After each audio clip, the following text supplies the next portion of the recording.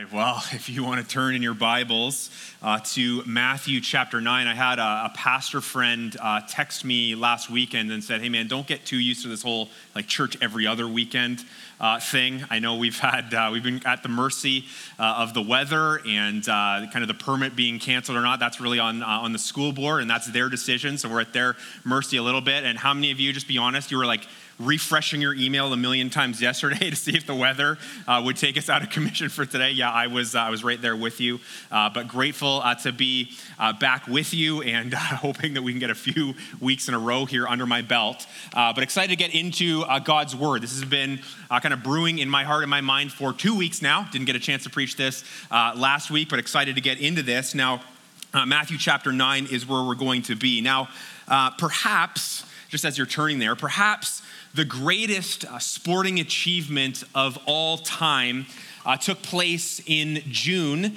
of 2017, when professional rock climber Alex Honnold free soloed El Capitan in Yosemite National Park. Now, we got some pictures here for you where you'll be able to kind of check out what that was like. But for those of us unfamiliar with the terms, maybe, free soloing is where you climb with no ropes.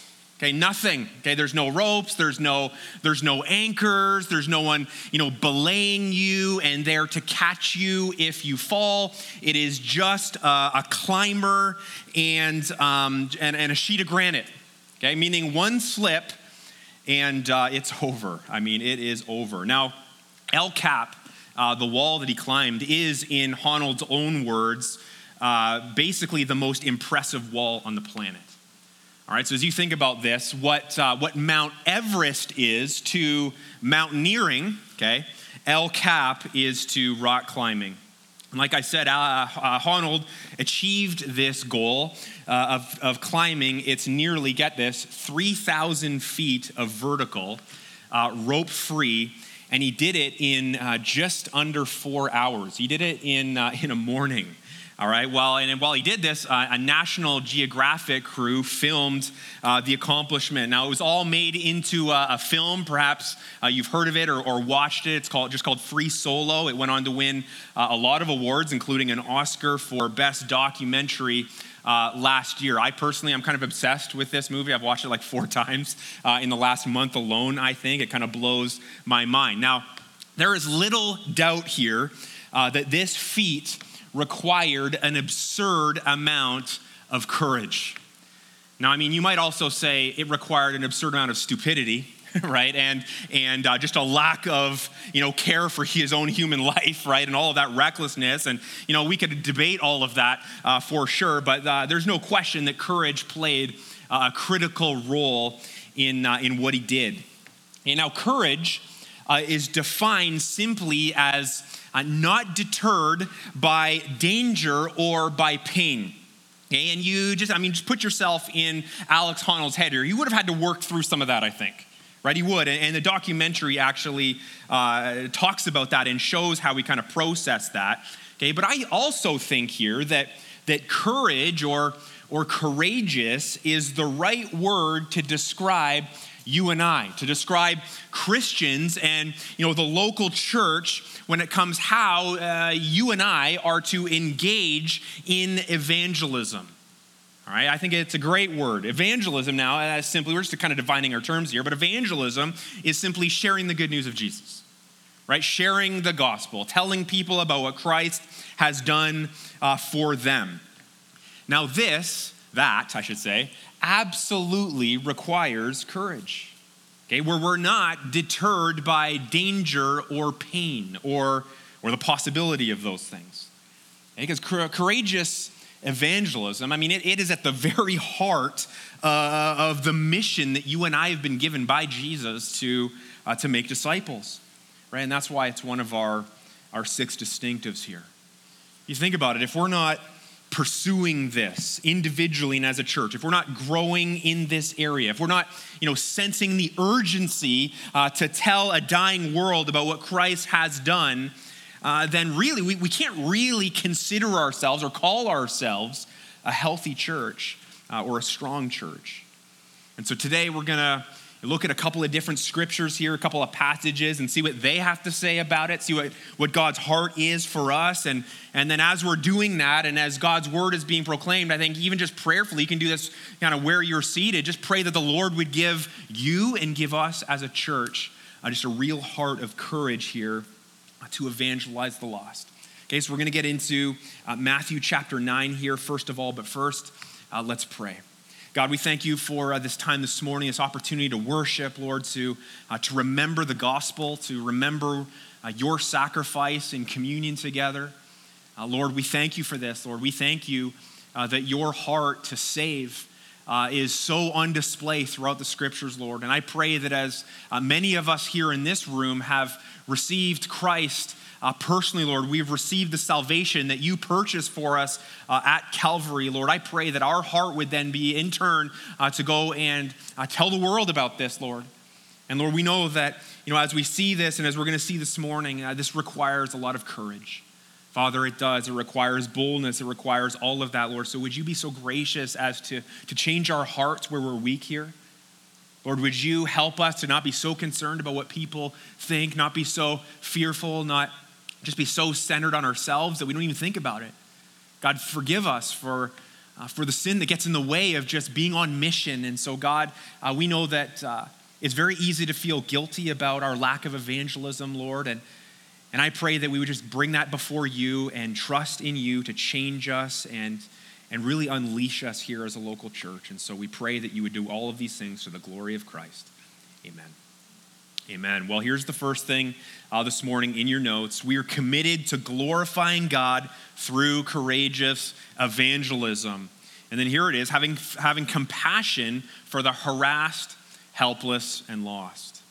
All right, so to kick things off here, we're gonna take a peek here at Christ's mentality, all right, at his approach, at the heart that he had when it came to proclaiming the gospel, when it came to evangelizing lost and weary and dying people, all right? And he provides, no surprise here, a good example for us to follow in this. He provides for us a good example of just the kind of heart that we should have, the kind of desire that you and I are to have when it comes to our approach to the mission that he's given us. All right, so here it is, Matthew 9, verse 36.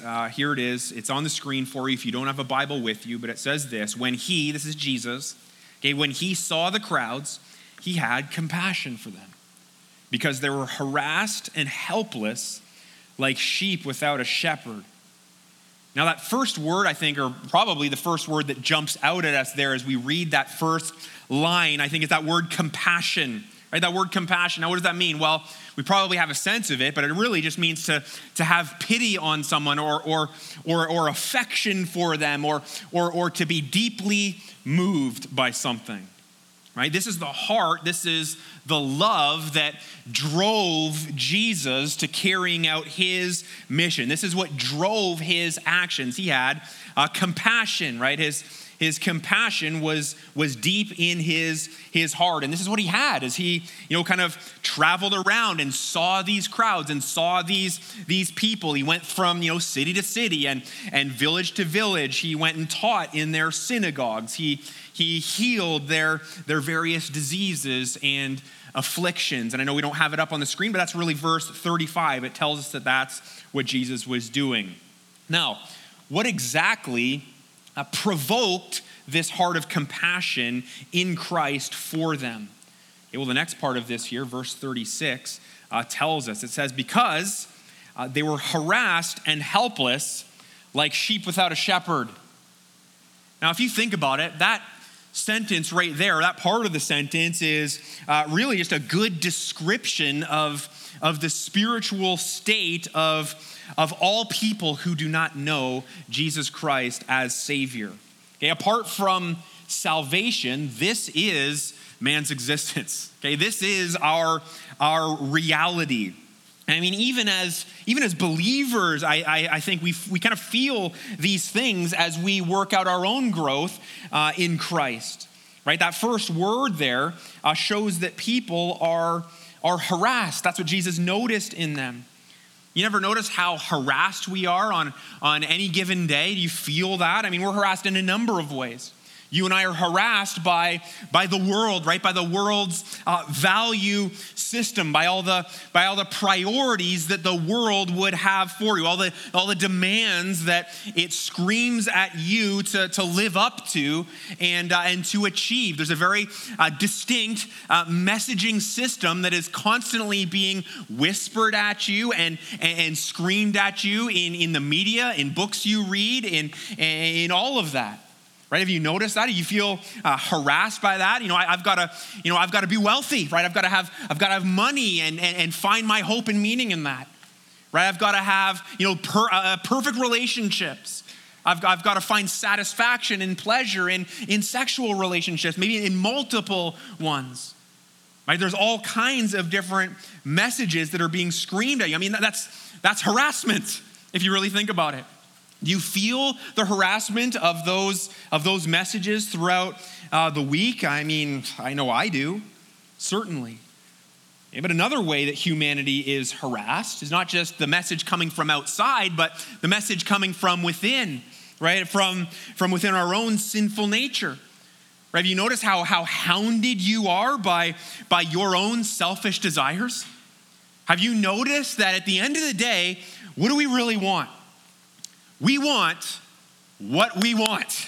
It could be anything, right? It really could, but we are inherently selfish because we are warped. We have a sinful nature, a sinful flesh. I don't know about you, but I feel harassed by that constantly. You ever feel like, man, I feel like I should be further ahead in my growth in these things, but man, that selfishness, that desire to please myself and just get what I want, it's just there. It's nipping at my heels. It's harassment. Now, to make matters worse, we're also harassed by the evil one, right? That's by Satan, by the spiritual warfare that exists as God's enemy, the devil. He hates all people, right? Every single person. He just works to lead us as far away from God as he possibly can. I mean, each and every one of us, in different ways, some of them subtle, some of them maybe a little bit more major and obvious. We're dealing with warfare. The church certainly is. Now, not only is mankind harassed in these kinds of ways, but we're also, what's that next word you see? We're also helpless. Oh, great. We're helpless too on top of that. Well, on our own, though, we know this. Right? We know that we just get sucked into the world's ways.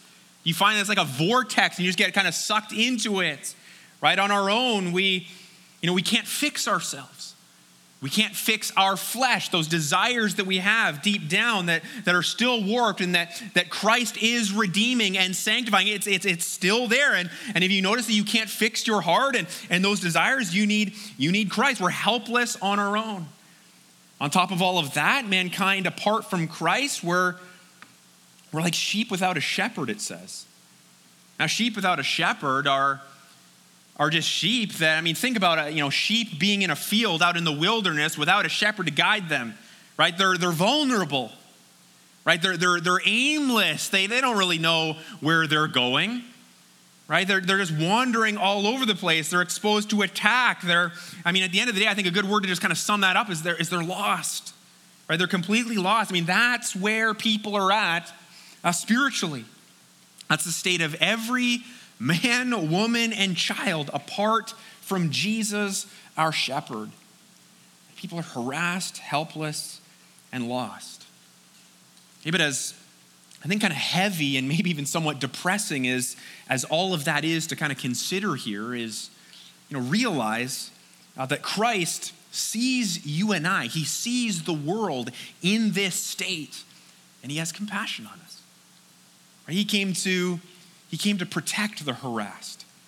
He came to help the helpless. He came to rescue the lost, right? We who were wandering sheep. Right? And Christians are those who've had their eyes open to this reality. They've recognized Christ's compassion towards them, towards us. And what have we done? We've repented. We've repented of our sin and received Christ as Lord. We have believed in his name and what he has done on the cross and through his resurrection.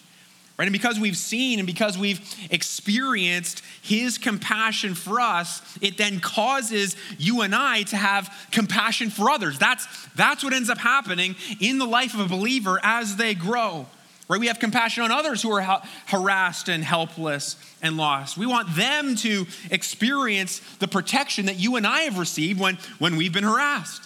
Right? Have you experienced that before? We want other people to experience and find strength in his grace, right? In his Holy Spirit, like we do when we're helpless. If you cried out to the Lord and you're helpless, saying, Lord, I need you, and he comes through by his grace, it's an amazing thing. As we experience his compassion, we want, compassion wells up in us, and we want them to be found, right? We want them to be found by the great shepherd as we have been found by him. He lost no more. This is the core of evangelism, having compassion on others because God first had compassion on us. Does this describe your heart? Would you say that this is kind of your mentality towards the lost? Would you say that you are growing, even bit by bit maybe? Would you say that you are trending in the direction that we're seeing Christ model for us here, Christ-like compassion for the unsaved? Do you have that? I mean, I was personally just really convicted about that very recently. Right? I was just kind of reading and kind of scrolling through the news on my phone the other day, and I saw some stories that were coming up about actress Michelle Williams' acceptance speech at the Golden Globes. I don't know if you saw that, but basically she stood up there and accepted the Golden Globe. And in her speech, she really said that it was because of her freedom to choose, because she had an abortion, it freed her up for the time and the energy to be able to put into her acting career so that she could stand there and now receive this golden statue. Now, I'll be honest. As I read that and as I listened to her speech, I wasn't exactly feeling all that much compassion for Michelle Williams. To be perfect, again, honest, I was grossed out. I was appalled by this, and I sensed the anger welling up in me as I read this, and people are retweeting it, and they're clapping at what she's standing on and what she believes, and and just giving her kudos, and honestly, I think there's some goodness to some anger towards that. We should be angry towards the things that God would be angry about. But anger was really the predominant and only thing that I was experiencing in those moments. That is, until I saw someone comment online something to the effect of, wow, this is awful. I can't believe she said that. I'm praying for Michelle Williams. And I remember thinking, man, that right there, that is Christ-like compassion. Right? Not sweeping what she said and what she's done under the rug. Not acting like it's okay. But at the same time, having a heart for her. And I got kind of thinking about this, and yeah, sure, it's good to and right to be angry. I think if we're not angry, something's wrong there. But I was kind of just thinking, like, would I pray for Michelle Williams? Right? Do I actually want her to get saved? Do I have compassion just in general towards those who need Christ? Right? Do we have this? Now, if you sense that compassion is something that's lacking in yourself and really needs to grow and it needs to be fanned into flame and increase, really just kind of start by asking, I think, if there's something that's in your heart right now that's occupying the space where compassion should be. Is there something there that needs to be removed? Is there something kind of festering in your heart, in your soul, in your mind that needs to go so that compassion can reside there and flourish? Now, there's a few things. There's a bunch of things that could be there that maybe you would identify in your own heart. Maybe for you, it's kind of like me. It's anger, right? And again, some of that I think is righteous anger, and some of that disgust is because we love God, right? And we believe in the sanctity of life. And it breaks our hearts to see this happen. But sometimes when we're angry and we're angry towards the lost, sometimes that's just self-righteous anger. You ever notice that in yourself? Where you get angry at unbelievers, and really what's lurking there in your heart, and it's ugly, is like, man, I can't believe they would do that. I would never do something like that. Right? And in somewhere in your mind, there's this idea of like, they should be more like me. Right? I'm better than them. I am a good person. They are not. And you see how sometimes that anger can be self-righteous. That's got to go. Maybe for you, what's present in your heart and needs to go so that compassion can flourish is just apathy. Maybe it's apathy. Maybe you look at other people who seem to get so riled up and fired up about every single issue, and for you kind of pride yourself in being a little more low-key. Right? I'm more relaxed. I'm kind of calm about this, and again, it's kind of kind of wear it as a badge of honor, and I'm more laid back than those overly intense Christians who seem to have an opinion about everything. Yeah, or you're just apathetic. Okay, and you don't care. And you need to care, and there's something there in your heart that needs to get kick-started. Apathy, maybe that's the thing for you. Maybe for you it's just distraction. Distraction's a big one. We're far too busy. We've got way too many things going on. We just don't have time to have compassion on the lost. Right? It's, once I'm done this, I'm rushing off to the next thing. I think a lot of that just speaks to how I think self-absorbed we are as a nation. Just all about ourselves only. Don't even think about, the person shoveling their driveway this morning beside us and where they might be at in terms of knowing the Lord or not. Maybe distraction is a thing for you. I think an obvious one is fear. I'm just scared.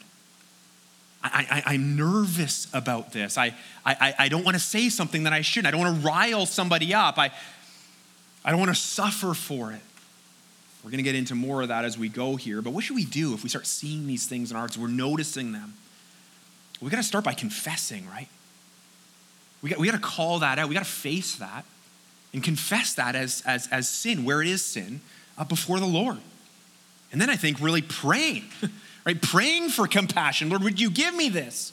Lord, would you give me a compassion for the lost, and praying for the lost themselves as well, that they would open their eyes, whoever it might be, and see their need for Jesus and for salvation. Now, interestingly, but again, to no real surprise, that's the direction that Jesus urges us in here in the passage. Take a look at verse 37. Let's get that back up on the screen. It says, then he said to his disciples, the harvest is plentiful. The harvest is plentiful, meaning a lot of people out there ripe and ready to hear the good news of the gospel. Right? There are a lot of people. I think the messaging that often happens in churches and maybe in the world, the messaging is that every single person who you could possibly share the gospel with doesn't want to hear it. They'll get in your face, they'll shame you, they'll be angry. Sure, that's going to happen a little bit, and we need to kind of accept that. But have you noticed how many people are actually very open to it? They want to know. How simple is it for you to just like even simply invite them to church? Hey, I go to this church on Sundays. You should come check it out. I think what we talk about there and what we do could really maybe be the answer to some of the struggles that you're dealing with. Right? Something as simple as that. Right? The harvest is plentiful, Jesus says. People are ready to get saved. But he says there, the laborers are few. Right? The workers, right? Christians, people who are willing to go out and be courageous in this way. So he says there, therefore, pray earnestly to the Lord of the harvest to send out laborers into his harvest. Hey, pray, church. Pray that the Lord would use you. Well, I don't really want to pray that. I kind of like my comfortable life, and I don't want to say that. Well, would you be willing to just admit that to the Lord and ask him to change your heart? Pray that he would use you. Pray that he would give you compassion for the lost. Pray this for us. Pray this for us as a church. That we would be known here as Redemption Church, so fired up, so jacked about evangelism that we would just spread the news of the gospel all throughout Newmarket, all throughout this surrounding area. How cool would it be to have a conversation with somebody and say, hey, I go to this church and it's about Jesus Christ. It's about how he saved us from sin and the church's redemption. How amazing would it be to be like, oh yeah, I've already met a bunch of you people. How cool would that be? Like, oh yeah, I've heard about that redemption church. There's a few other people in my life that keep kind of bugging me to come out to this. I think that would be amazing. Pray for this. Pray that we would be courageous, right? That we would evangelize this town, be compassionate, where we would become known for this and long for Christ to save. Here's the second thing this morning. We are committed to glorifying God through courageous evangelism, displaying confidence in the gospel as the power to save. They take a look at what the Apostle Paul had to say about where God's power is found in preaching and evangelism. And it's in the message, okay? Look at the first part of Romans 1, verse 16 here. Paul says, I am not ashamed of the gospel. I'm not ashamed of it. Now, I find that a very thought-provoking statement. Because I think there's a very uncomfortable yet very necessary question found in there that each person here needs to ask themselves, right? And it's is our lack of courageous evangelism in any way due to the fact that we are somewhat ashamed or embarrassed of the gospel? Do you have that kind of shame lurking there? Maybe that's one of the reasons you don't share it. You come and you're real bold in front of a bunch of believers to sing and to raise your hands and to be involved in the church, but in people who are lost, you're quiet as a mouse, right? You don't say much at all. And maybe there's a shame in the message, and it's not really as, you don't have a sense that it's powerful enough. And so I kind of shrink back and I hide. Right? It's tough to face even asking ourselves that question, let alone the possibility that the answer might be yes. Now, I'll leave you to just kind of chew on that a little bit this week and be prayerful about it. But for now, let's take a look at the rest of this verse. And this is why Paul wasn't ashamed of the gospel. He says, for it is the power of God for salvation to everyone who believes, to the Jew first and also to the Greek. Now how does Paul know, right? How does Paul know that the gospel is the power of God for salvation? How does he know this?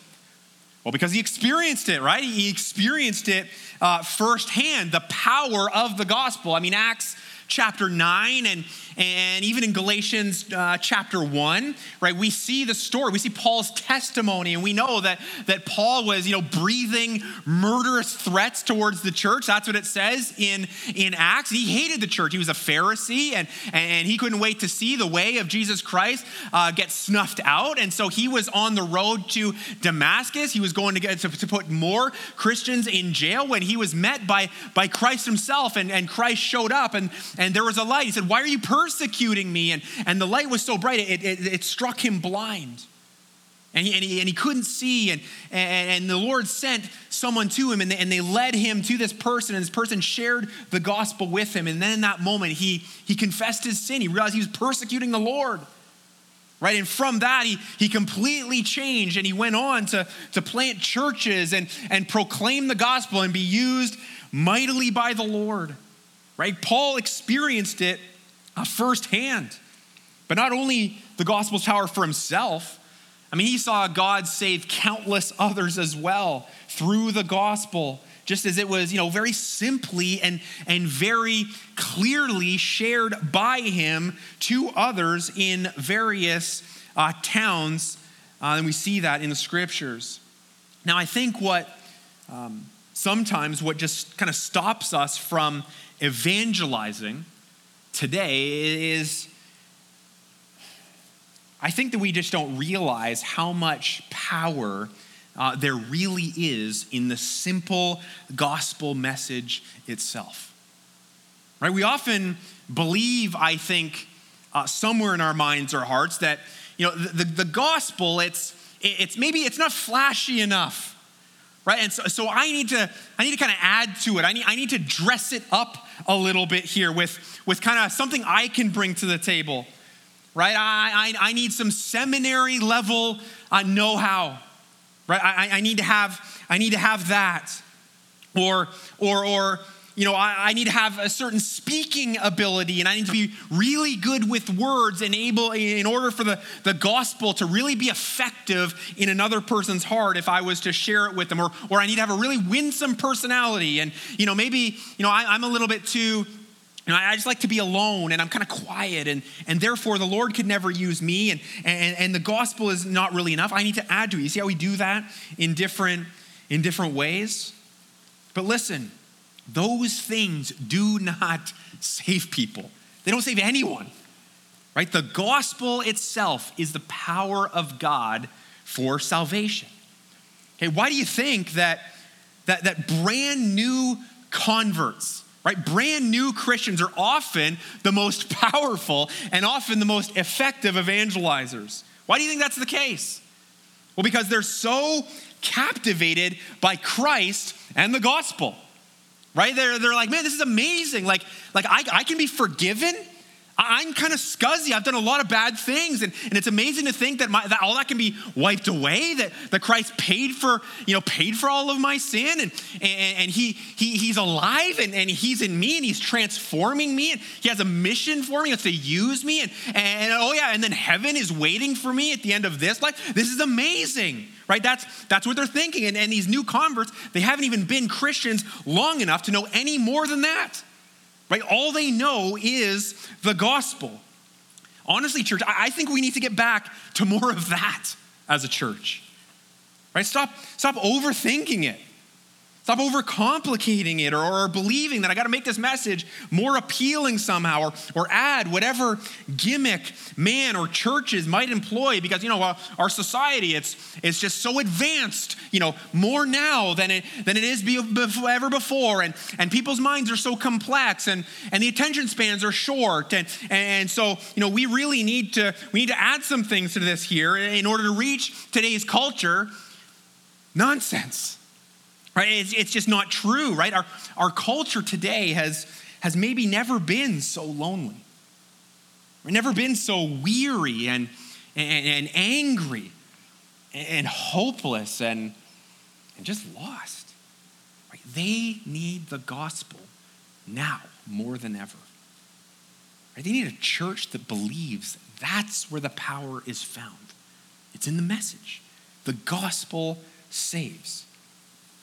And why else did Paul, who we've been talking about this morning, right? A very educated man himself. Again, he was a Pharisee. He went to all kinds of seminary level degrees and all of that. Why else did he say in 1 Corinthians chapter 2, let's get that on the screen here. Look what he says. He says, when I came to you, brothers, I did not proclaim to you the testimony of God with lofty speech or wisdom.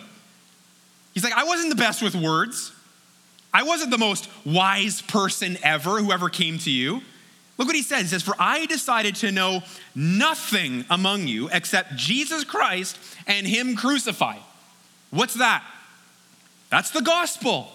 Right? I didn't want to know anything more than you don't need anything else to make this message powerful. It's powerful on its own.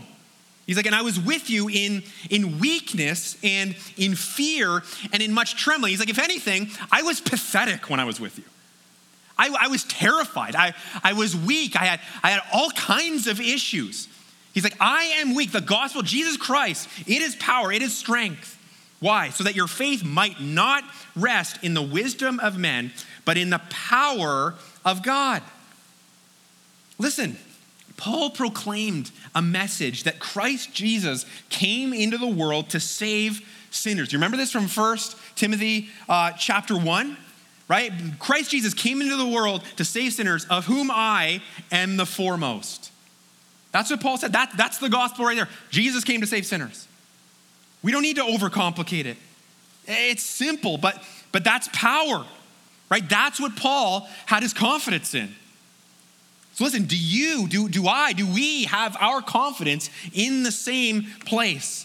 Do you believe what God's word says about the gospel itself, that it is the power of God for salvation? Do you rest in that? In understanding this, do we proclaim it confidently? Do we have confidence in this message, knowing that as we simply proclaim it, the rest of it's up to the Lord. Whether the person gets saved or not, that's in God's hands, right? He chooses to save whom he will. The Holy Spirit does the spiritual work of regenerating the person's heart, of forgiving their sin, of imputing Christ's righteousness to them, bringing them from death to life. We simply witness. We simply share the message confidently, because that's where the power is. Last thing. We're committed to glorifying God through courageous evangelism, demonstrating boldness to proclaim it no matter the cost. Boldness, courage, you see both those words there. They're really just one and the same. And it's what Paul asks the church at Ephesus to pray for him. He's like, pray that I would be bold. Look what he says here in Ephesians chapter 6, 19 and 20. He says, pray also for me, that words may be given to me. Notice how he's relying on the Holy Spirit here. Right? You ever got into a conversation before and you have that quick, Lord, I need some words here. Right? Help me, lead me here through this conversation. That's what Paul's doing. Now, give me the words. He says, pray that the words would be given to me in opening my mouth boldly. Right? Boldly to proclaim the mystery of the gospel. What's that about? Well, mystery really just means, something that was once unknown, but now it's known. And the mystery of the gospel is referring to salvation, right? How to get saved has been revealed through Jesus Christ, through what he did. How to get saved is really repent and believe, right? Repent of our sin that's against God, and believe in what Jesus Christ did on the cross. That was for you. That's the message we need to share, right? He says, in opening my mouth boldly to proclaim the mystery of the gospel, for which I am an ambassador or a representative in chains. I'm an ambassador in chains that I might declare it. He says it again, boldly as I ought to speak. Now, church, I don't say this here to be, dramatic, or to kind of whip us up into a panic frenzy here or anything, but it's not hard to imagine a day coming here in our lifetime where, something like this that we see in Ephesians chapter 6 and what Paul says, this could become our story as well. Right? He's an ambassador in chains. Okay, he's writing this literally from a prison cell in Rome. Why was he there? For proclaiming the gospel. Right? Now I would, readily admit that, what we suffer for today, for being Christ's ambassadors in Canada in 2020. Well, I would admit that that's a far cry from, what Paul and other believers suffered under the Emperor Nero. There's no question that there is a growing disdain in our own country for what Christians believe. Are you aware of this? Are your eyes open to this? Whether it's our stance on abortion, whether it's our traditional and biblical views on marriage, whether it's gender politics, right? Believing anything other than evolution. Listen, the prevailing thought in our country is that they got no time for anything that we believe. They have no time for it, right? And in the cancel culture that we see becoming more prevalent and more nasty and more vitriolic, where you just get destroyed online, right? Or your business gets boycotted or you get sued or your family gets harassed, right? All for simply opening your mouth and sharing what historical Christianity has always held to and proclaimed. Okay, now more than ever, Christians and churches, we got to wake up. Right? We got to wake up. We are sleepy. It's getting harder and harder to be a believer, to be a Christ follower, and be liked and be respected. What I'm getting at here is that there is a growing cost to being a Christian in Canada, and everything points to how it's just going to get worse before it gets better. Are you aware of this? Are you watching for this? Listen, again, I'm not trying, this is not a scare tactic. Okay, I'm not trying to freak you out into, making some flimsy commitment here today. Well, I guess I better read a couple more books so I'm more aware, or they never actually order them. No, I'm not trying to do that. I'm just trying to share with you reality. And it's just to kind of give you a sense as to where my head has been at for quite a while now is, I fully expect, church, that at some point, we're going to have something like, picketers out front of our church service protesting. Just because we believe that marriage is between one woman and one man born as such. It happened in Oshawa just last year. I'd not even be remotely surprised if, we get priced out of our current facility. Right? All because they just don't want to deal with churches anymore. Really, that wouldn't happen. It happened a long time ago in Toronto already. Churches can't get into schools. Are we ready for where this is headed? Where it's at?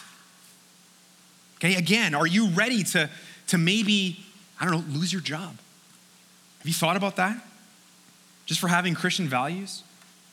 Are your kids prepared for what they're walking into every day in the schools? Are you discipling them in such a way where they don't just get swept away in it? Are we willing to stand for Christ and then proclaim him no matter the cost to us? Are we willing? What are we going to do? What are you going to do? Are we going to wilt? Are we going to cave in here? Or are we going to cower in fear and let somebody louder and meaner and angrier just kind of have their way with us? What are we going to do? I'll tell you what the move is. Let's pray for boldness. Pray for boldness. That's what Paul does here in Ephesians 6. We just looked at it. Right? He's in prison and he's praying for more boldness. Right? This is what the early church does in Acts. In Acts chapter 4, you remember this? Peter and John, they're hauled before the religious council, the Jews, and they're threatened, right, for evangelizing. They're threatened for sharing the gospel. And so after they kind of threaten them some more, right, they took a stand for Christ. After they release them, they meet, they gather with their other friends, other believers, and they pray. Only they don't pray that God would just, keep me safe. Lord, make all the scary stuff go away. Lord, protect my kids and let nothing bad ever happen to them. They don't pray those prayers. North America prays those prayers. How often do we pray those prayers? Protect me from anything bad ever happening. They don't pray that. They pray for boldness. They pray in verse 29 here. This is Acts chapter 4. He says, and now, Lord, look upon their threats and grant to your servants to continue to speak your word with all boldness. Let's keep going. Let's accomplish more for your glory, Lord. Let's see more people get saved. They continue, while you, God, stretch out your hand to heal, and signs and wonders are performed through the name of your holy servant, Jesus.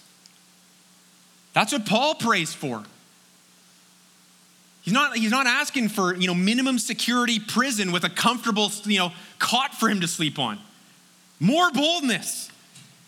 Like I think some of us, he's in jail, it's kind of over. Right? His death was imminent. Why don't you just kind of kick your feet up, Paul, and just kind of be comfortable? That's not what Paul's heart was. That's not what the early church's heart was at all. Will we pray like this? Is this what we want? Will we demonstrate God-given boldness to proclaim Christ regardless of the personal cost to you or ones that you love? God is glorified when we do this, church. Souls are saved. Do we want this? Is this what we're going to go after? This is the DNA of our church. This is what we're trying to build here. It's not just something we say. It's not just a cutesy sermon up here and then we'll move on to something else. It's like who we are. This is what we're supposed to be doing. We're going to go after that? Let's pray. Let's seek the Lord for this. We need him. We need courage. He's strong enough to provide it. Do you believe that? Let's pray. Lord, thank you for this time. Lord, it is good for us to be shaken a little bit, I think. It is good for us to be stirred and to consider maybe our own apathy or our own fear and realize that doesn't satisfy anybody. It doesn't satisfy a dying world. It doesn't satisfy our desire for comfort. It's empty. Lord, and it certainly doesn't satisfy you. And so, God, I pray that we would be willing to just face the fear and all of those things that are in us, Lord, and bring it before you, Lord. I pray that you would transform us if that, in fact, is where we're at. Lord, give us boldness, Lord. Give us courage to proclaim the gospel, Lord, that you would do a work in Newmarket and in this area, Father. God, would you do it? Would we be a church that is known for this, Lord? It's not so that we can feel great about ourselves and pat ourselves in the back and look how awesome we are, Lord. It's not about that. It's about glorifying you. It's about glorifying Jesus. And so give us hearts for this, we pray, Lord. We need your help, Lord, as we sing. Lord, I pray that we would sing prayerfully. I pray that we would honor you. I pray that we would be needy and we would be open-handed and stretching out to reach out for your strength to proclaim the gospel of Jesus Christ. We pray this in your name. Amen.